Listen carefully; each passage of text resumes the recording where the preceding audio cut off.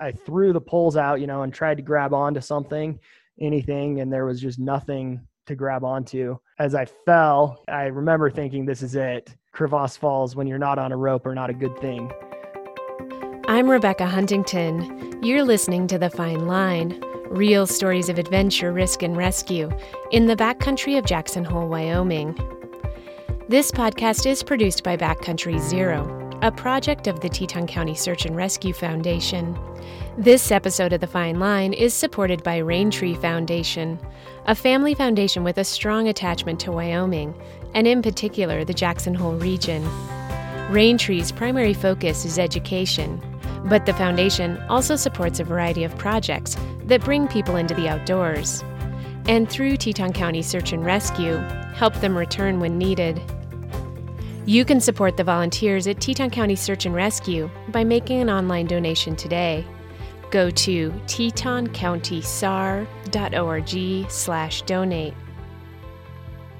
30 feet down a dark, icy hole, Tyler Willis was stuck, cold, and losing the use of his hands. Pinned at the waist, the 34-year-old climber from Evanston had fallen into an hourglass-shaped crevasse on the Teton Glacier.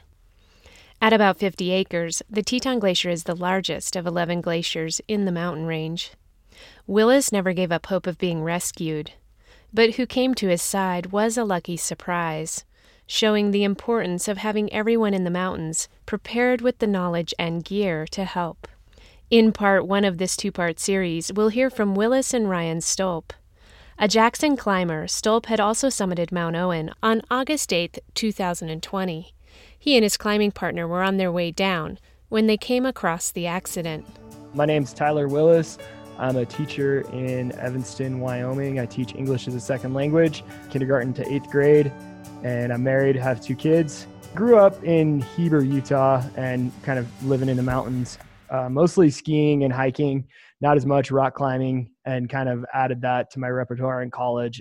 My climbing partner is Josh Anderson. We're both teachers. He's actually an administrator here in Evanston, Wyoming now. We met about 7 years ago, had similar interests, so we kept climbing together. We've climbed before in the Tetons. We've climbed in Mexico, the Wind Rivers, the Wasatch, the Sierras. So done quite a bit of climbing around, and then also a lot of canyoneering, sport climbing, scuba diving, paragliding, kind of the gamut of adventure sports. We drove up from Evanston. It's about 4 hours to the Lupin Meadows trailhead there. Got to the trailhead around 9 in the evening, watched the sunset into the Tetons, and did a 2 a.m. start. Actually, I think it was a little earlier than that for the Grand. I think we started about 1 a.m. up the Grand. Simul climbed, got to the summit about 8:30 in the morning. Spent about a half hour, just the two of us on the summit. It was a great time on the Grand. Got back to the car just before noon. So we were about 10 hours car to car and felt great with that. I haven't done a ton of trad leading, so I was experimenting with some trad leading. And the next day we went to float the Snake River Canyon on paddle boards. And that was our day off. Took it easy there and then headed back to Lupin Meadows for another go, this time at Mount Owen. We selected the Coven route. It goes at 5.4. Doesn't seem to be very popular. On the Grand, we ran into dozens of other climbers. On Mount Owen, we saw Ryan and Kaya, and then 2 other climbers total for the whole day. My name's Ryan Stolp. I do marketing strategy in Jackson Hole, Wyoming. I also have a comic strip, Lift Lines, and ended up meeting Tyler on the Teton Glacier. We were feeling a little rugged from the Grand and then doing the river, but started at 1 in the morning on Saturday the 8th. From the Lupin Meadows, went up over Amphitheater Lake, and then dropped down onto the toe of the glacier. Stashed our trekking poles there at the toe of the glacier, and switched to crampons and ropes and harnesses, and started up the Coven route. So I was climbing with Kaya Mosenthal. She's a friend of mine from Teton Science Schools. We worked together, and she had been eager to get in the mountains, and she had suggested doing a Teton to Owen traverse, which is a bit more of a kind of ridgeline mountaineering scramble. There's a little bit of trad, a little bit of rope work. A lot of it can be done simuling or soloing style of climbing that I've been interested in lately. So we made plans Friday night and met at the trailhead at 6:30 or so, maybe. Started hiking, so not a super alpine start. Ended up running into Tyler And Josh, as they were coming down off of the top of Owen, we were just about to head up. There's a little snowfield, got a little beta on the best route to the top there. Thought that was going to be kind of the last that we'd see of them. So we started up the Coven Couloir. It was a little bit loose. It had mostly melted out, so it wasn't really ice climbing. It wasn't really rock climbing. It was kind of nasty. So we worked to the left onto some slabs. We were taking turns leading on trad. It wasn't super hard climbing, so it was a good spot for me to be messing around with trad. So that definitely slowed us down a little bit. We came around to the upper snowfield, found a good spot that we felt good crossing that. Looking up to the rest of the Coven route that goes at 5-4, the snowfield looked a little sketchy, so we decided to work our way to the right and around onto the east ridge that goes at 5-6. And that's where we ran into two other climbers. They were doing the Grand Traverse, so they were headed for the north ridge of the Grand, and chatted with them for a minute, and we actually ended up summiting almost the exact same time. So we were on the summit together, spent a few minutes there, chatted it up, and yeah, I had planned on getting to the summit around 12:30 based on how well the Grand went. Underestimated a little bit how tired we were still going to be from doing the Grand, and just the extra time of Josh helping me with some trad leading stuff, and we just didn't feel like we were in a huge rush. I sent my wife a message, said, hey, we're at the top. At that point, it was 2:30 in the afternoon. I said, we probably should hear from us around midnight is what we were looking at for getting down. Started wrapping off, did some scrambling around, and came back onto the snowfield. And just below that is where we ran into Ryan and Kaya, chatted with them for a minute, and then Josh and I continued heading down the mountain from there. There's several rappel places, and we only brought a 40-meter rope, so our rappels were pretty short. That slowed us down a little bit as well. Had to do a few more rappels and a little bit more down climbing than maybe we would have liked to. Finally made it back down to the toe of the glacier, and by then it's about 9 o'clock at night. It's starting to get dark, and we're feeling, hey, we're off the technical stuff. We're okay.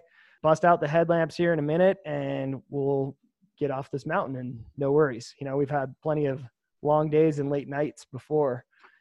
Josh was pulling the rope from the last rappel and coiling it, and I shouted to him, hey man, I'll grab our trekking poles that we had left on the glacier and start down. And he said, okay. So I walked over, fairly flat section of the glacier, not somewhere that coming across in the morning that I'd felt like we needed to rope up. We stopped as soon as we felt like, hey, this is it. This is where we need to rope up. And we stopped, put ice axe crampons, roped up at that point. So started walking down with those trekking poles, got maybe 50 or 60 steps down, stepped on a weak spot in the snow. It was getting dark, but in my opinion, there was no indication that there was anything unstable or, risky about that spot. But stepped in and fell through and dropped about 30 feet down into a crevasse. I threw the poles out, and tried to grab onto something, anything, and there was just nothing to grab onto.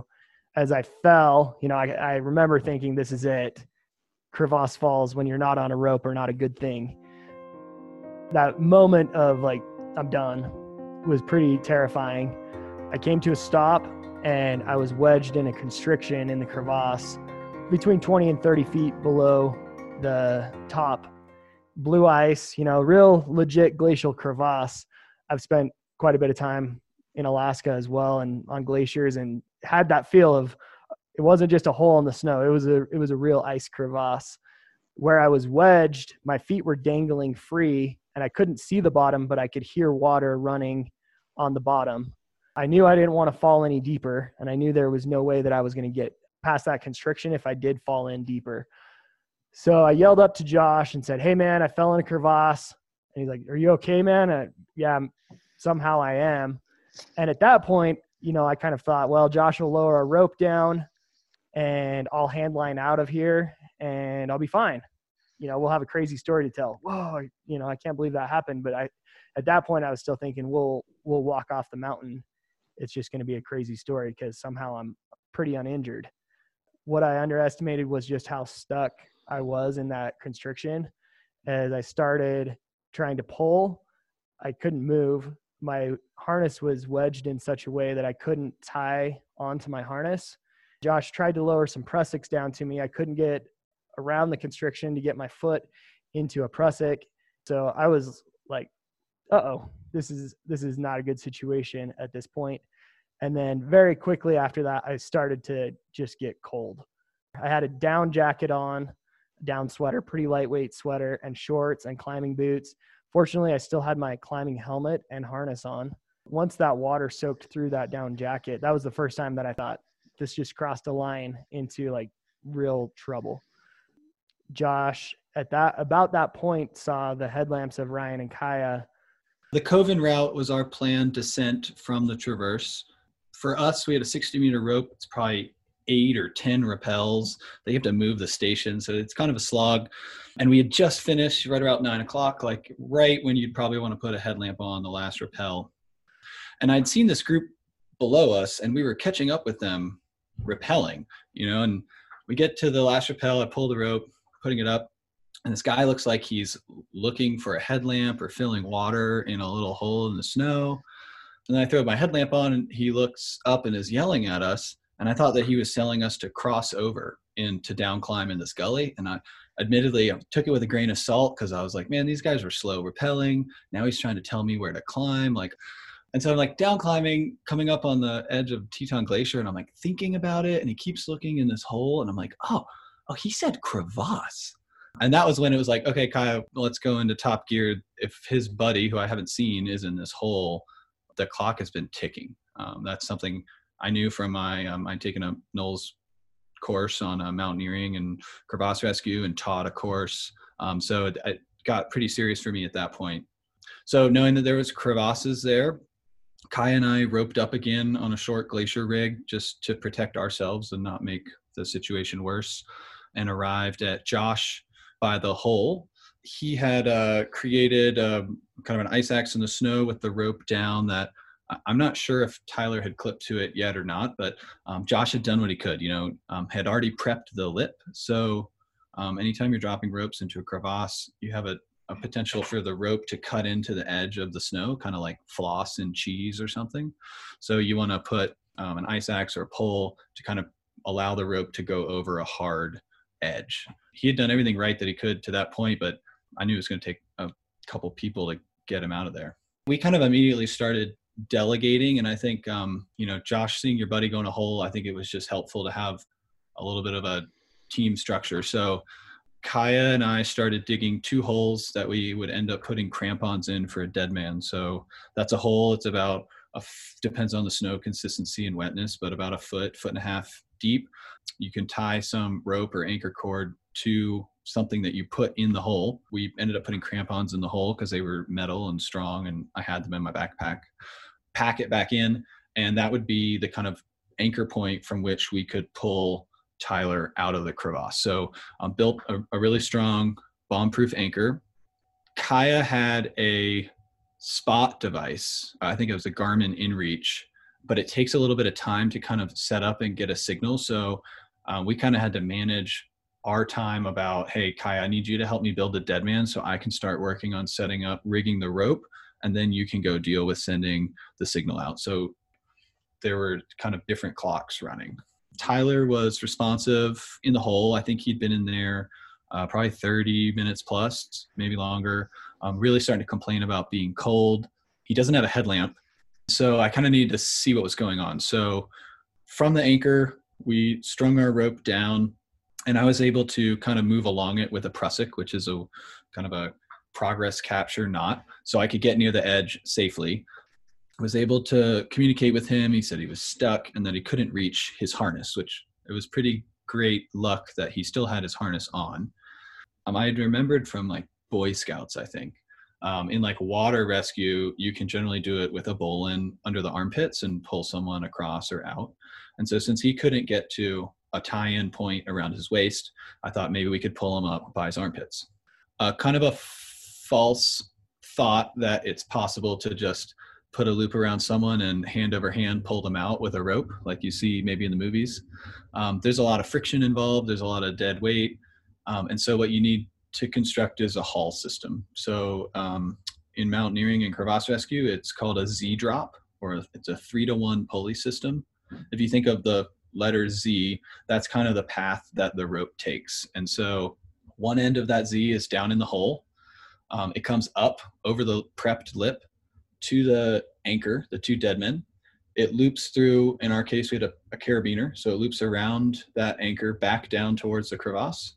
And then right near the edge above the snow, we put another prusik. So that's something that's gripping the rope with another carabiner. So that's the pulley. So now the rope redirects back up towards the anchor. For every 3 feet that you pull on that above ground tail, your rope in theory would move about 1 foot. So it gives you a mechanical advantage. There's a lot of rope stretch. There's a lot of friction, a lot of other little factors, but it would allow 2 people, Kaya and myself, to clip the loose end of the rope to our harnesses and then kind of dig in on all 4s and coordinate walking uphill to pull progress on this rope.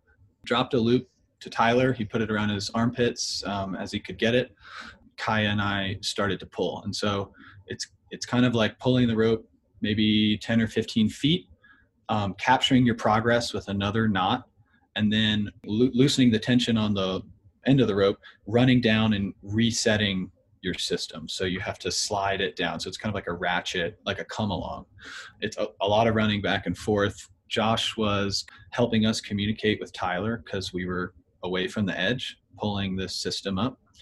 Tyler started to move, but it sounded like just with how stuck he was, the rope in his armpits was just pulling him apart and really cutting into that soft spot under your arm to the point where I think he lost feeling and was able to communicate this to us, which was ideal. Like, hey guys, I'm slipping. This isn't working. I can't hang here while you figure out, that last getting over the lip section. Like, you got to lower me down.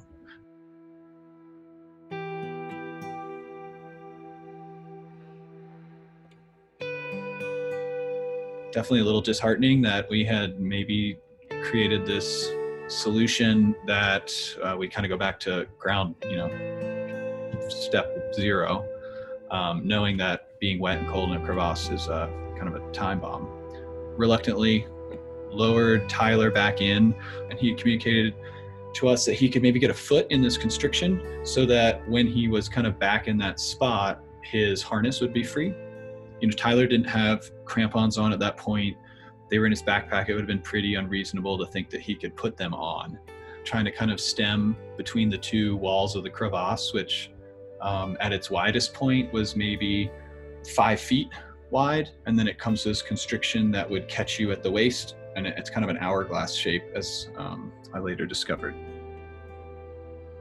Lowered Tyler back down, and he slipped a little bit and got stuck again in a similar fashion where the harness hard point was, squeezed up against the wall.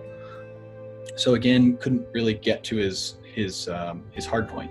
So I'm communicating down with him. Okay, the armpit bowl and loop is not the solution here. We've got to get him on his harness. And then I'm dangling for quite a while, and it starts hurting more and more. And once the pain of my arms passed the, pain of being cold, I was like, this isn't great. And I kind of felt like if I lost consciousness that I might slip out of it as I was, trying to keep my arms flexed and holding on. I remember I got close and I thought, oh my gosh, I'm going to get out of this thing. And I'm close to the edge and looking up, and Ryan yelled down to me, hey man, we got to figure out how to get you over the lip. And I said, dude, I don't have more time. And I could see kind of a little alcove. And I thought if I can get in there, I can get the rope off my arms, tie into my harness, and then they can pull on me all day. At that point, I kind of underestimated how cold I was and how damaged my hands were. But I think the best thing was to get lowered down. I don't think I would have made it. And if I'd fallen through the loop of the rope, I would have potentially fallen through the constriction or just been stuck all over again. Kaya was able to, at this point, start to get a message out via the inReach. It's probably 10 o'clock at this point. But the inReach has to deal with satellite visibility of the sky. So we're in this like narrow canyon valley, and so she's like created this message, but it's not getting out. So it's kind of a set it and forget it and hope that it picks up a satellite. I ended up rappelling using the other end of our 60-meter rope. Just kind of created a giant loop, a huge, what we would call a bite. When you rappel on 2 ropes. So I just made a giant loop, tied a catastrophe knot at the end of it so I wouldn't slide off the end, and rappelled down to where Tyler was. This is when it really, really got real for me, I think. He, at this point, was really not speaking as much, starting to lose sense, I think, of where he was. Honestly, like guttural moans. I remember peeking over the edge to begin to rappel in. He's about maybe 30 feet down. And I couldn't tell where his head was from where his feet were because of all the snow that had been knocking off into the crevasse from our rescue efforts. He was just covered. I could tell he was in bad shape because he didn't have the agency to clear his face of snow even. I was like, whoa, this guy's buried in snow in shorts and a wet jacket, stuck between 2 pieces of ice for over an hour. I got down to him, delicately trying not to knock more stuff onto him, cleared his face, and I don't have a ton of experience firsthand with hypothermia, but keeping him speaking was important for us to be able to communicate what we needed to do to coordinate with him to get him out. I remember asking him about his family and just encouraging him that we had a plan. This is what we were going to do. Keep talking to me here. I was able to kind of like pull his harness and clip a locking carabiner into his hard point. So at this point, I got just enough of his belay loop clipped in so I knew that we could like really pull on him.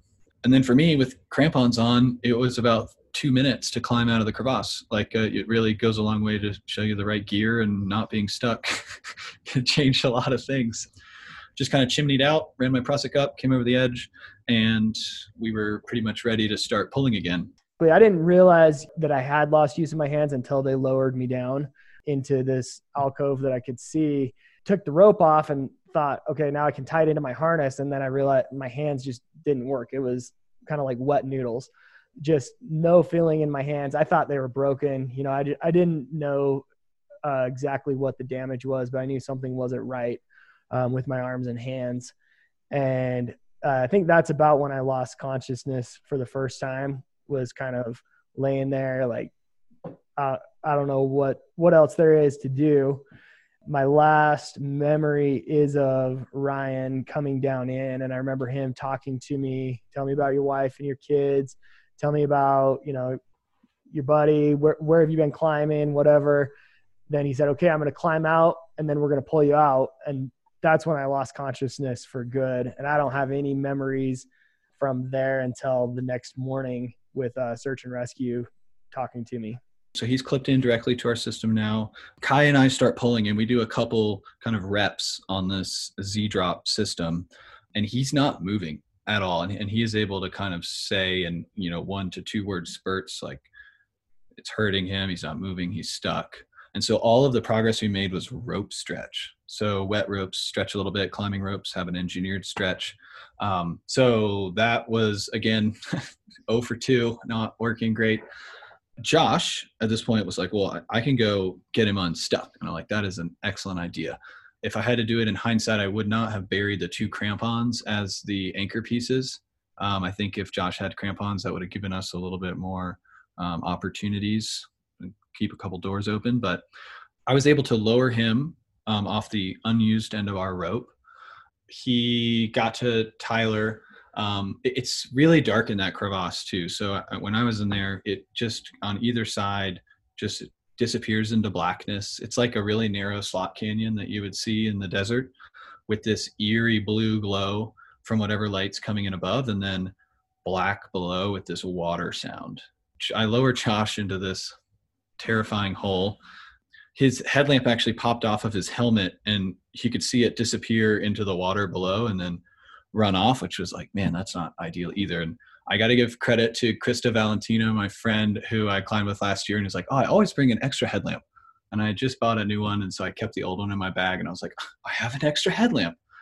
So I was able to send that down on a carabiner on Josh's rope, had the headlamp, and the way I've heard from Josh, he kind of straddled and just was really like manhandling and tugging on anything he could grab on Tyler to get him unstuck. Like the rope that Tyler's on is super tensioned, it's been stretched 3 times, and Josh is just really working hard to wiggle Tyler out. And eventually I think he popped and shot up a couple feet. There was so much tension on the rope that we were pulling on. So he was free at that point. That was a good win. I remember being up at the top with Kaya, pulling this rope and kind of trying to direct what was going on, and kind of looking to her now that Josh is in the hole and admitting that it might not turn out great. Kind of from the condition that I had seen Tyler in, the time that he had been in there, the little hurdles that we kept running into, just kind of trying to maybe prepare myself that it was, no, you're definitely not out of the woods. So we're pulling Tyler up for the second time.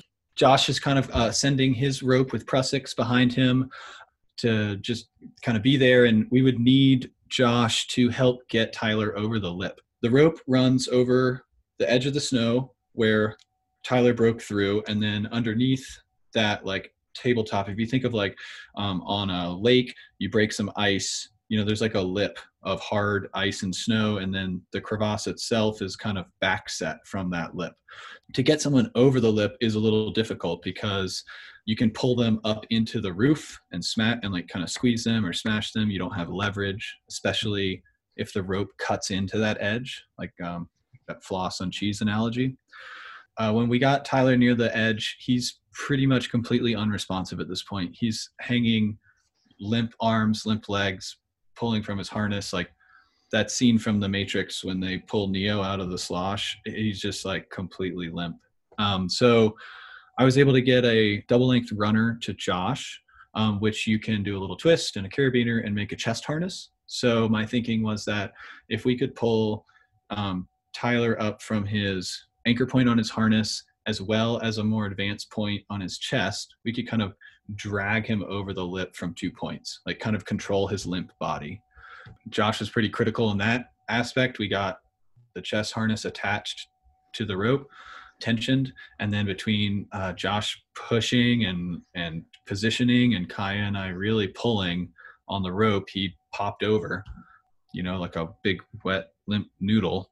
I was able to go down to the edge and kind of like drag his body further away from the hole while Josh climbed out.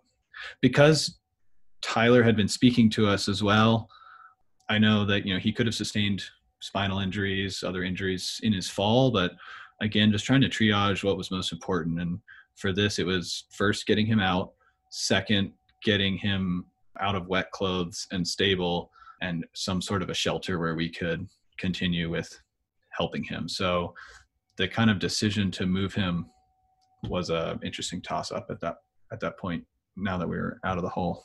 And at this point, Kaya went to check her device, her InReach. It's probably 11-ish, maybe later. It had sent one of 2 messages. It's the base message, which was just to like, need help.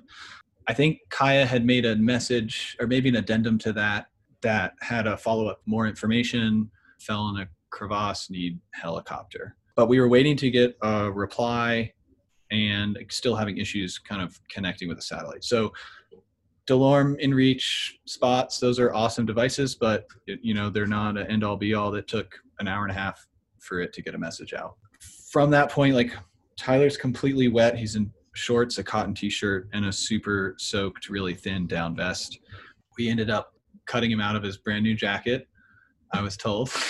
And I gave him my jacket. We had maybe an extra pair of socks, put his legs in a backpack that we had. And our goal, our kind of thinking was to create a litter, kind of makeshift stretcher that we could drag him on, because we weren't sure at this point if there were more crevasses in other locations. If we had been lucky walking to that point, we didn't feel 100% comfortable just walking with him across the glacier if there was a chance that we took a step and all 4 of us fell in or something.